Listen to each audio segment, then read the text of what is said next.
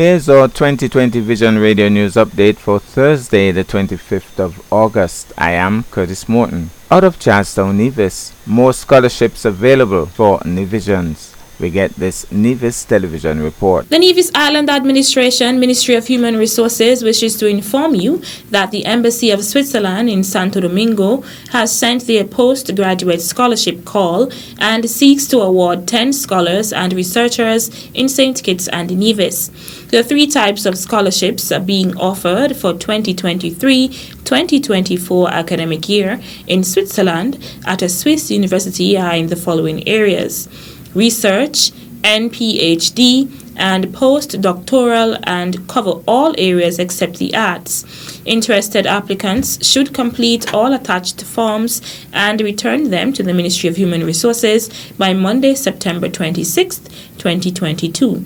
For additional information, contact Shelley Liebert, Shanola Murray-Gill, or Shanil Skeet at the Ministry of Human Resources, Social Security Building at Penny's Industrial Site. Out of Basse, St. Kitts, more details are now available as regards the upcoming VAT days. We get this ZIZ television report. More information has been released in a follow-up to an announcement by Cabinet that Friday and Saturday will be reduced VAT days where eligible items will have their VAT reduced to 5%.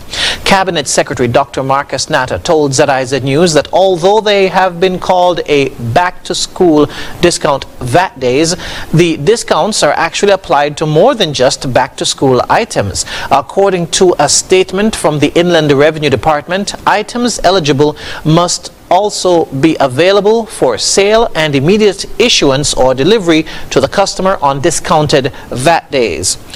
Orders for items not in stock do not qualify.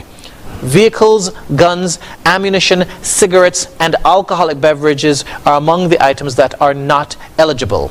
All others are eligible. Alcoholic beverages not eligible include, but are not limited to, wine, brandy, vodka, whiskey, gin, rum, liqueurs, beer, Guinness, Royal Stout, Carib, and Smirnoff Ice. According to a statement, businesses intending to register for discounted VAT rate day must ensure that all VAT return filings and or payments are up to date and they have no outstanding taxes, licenses, penalties, and or interest due to the Inland Revenue Department and or the Customs and Excise Department. Businesses wishing to participate may collect application forms from the Inland Revenue Department's main office on the Bay Road and the Charlestown office. Forms must be returned on or before August 25, 2022 at 3 p.m. Businesses are encouraged to submit their applications via email at inlandrevenue@ird.gov.kn. We go to break, and when I come back, we'll have news on the regional scene.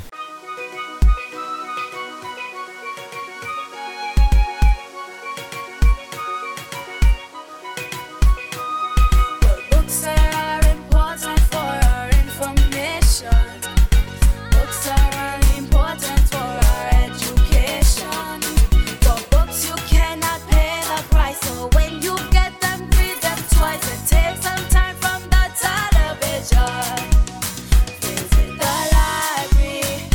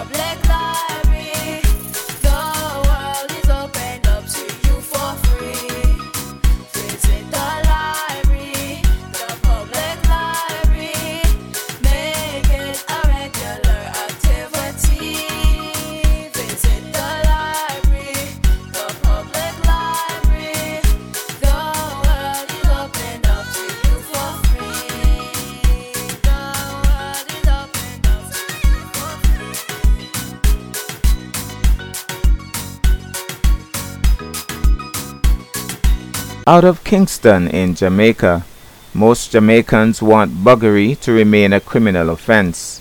We get more in this TVJ report. 8 out of 10 Jamaicans want buggery to remain a criminal offense. The data came from the latest RGR Gleaner Don Anderson poll. It's been a hot-button topic whether buggery should remain on the books in Jamaica. In 2014, then opposition leader Andrew Holness challenged the Prime Minister at the time, Portia Simpson Miller, to allow Jamaicans to vote on the matter in a referendum. In 2018, Holness, who became Prime Minister, did not object to gays being in his cabinet. Firstly, it's not my business. Neither is my interest to, and I don't, whatever is in my discretion to distribute politically, a person's sexuality, sexual orientation is not a criteria for the use of my discretion.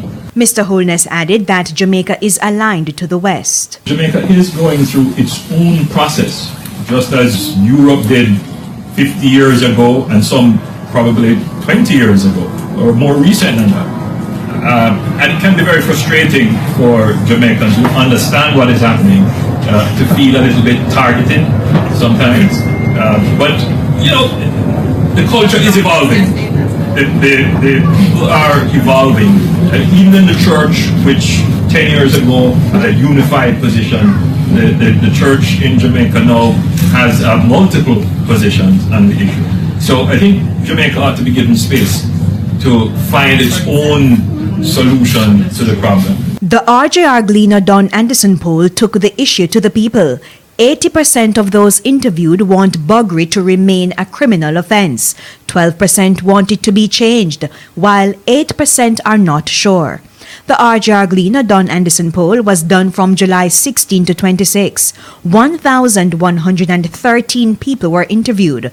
The poll has a margin of error of plus or minus 3%. And out of St. Martin, the gendarmerie said a thief had been arrested in the act of robbing a restaurant in Bainettle on Monday night.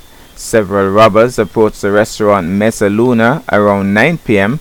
with the intention of stealing contents of the cash register, but was surprised by gendarmes who arrested one of them. For several weeks now, investigators have been concentrating their efforts and adapting tactics to counter a resurgence in armed robberies.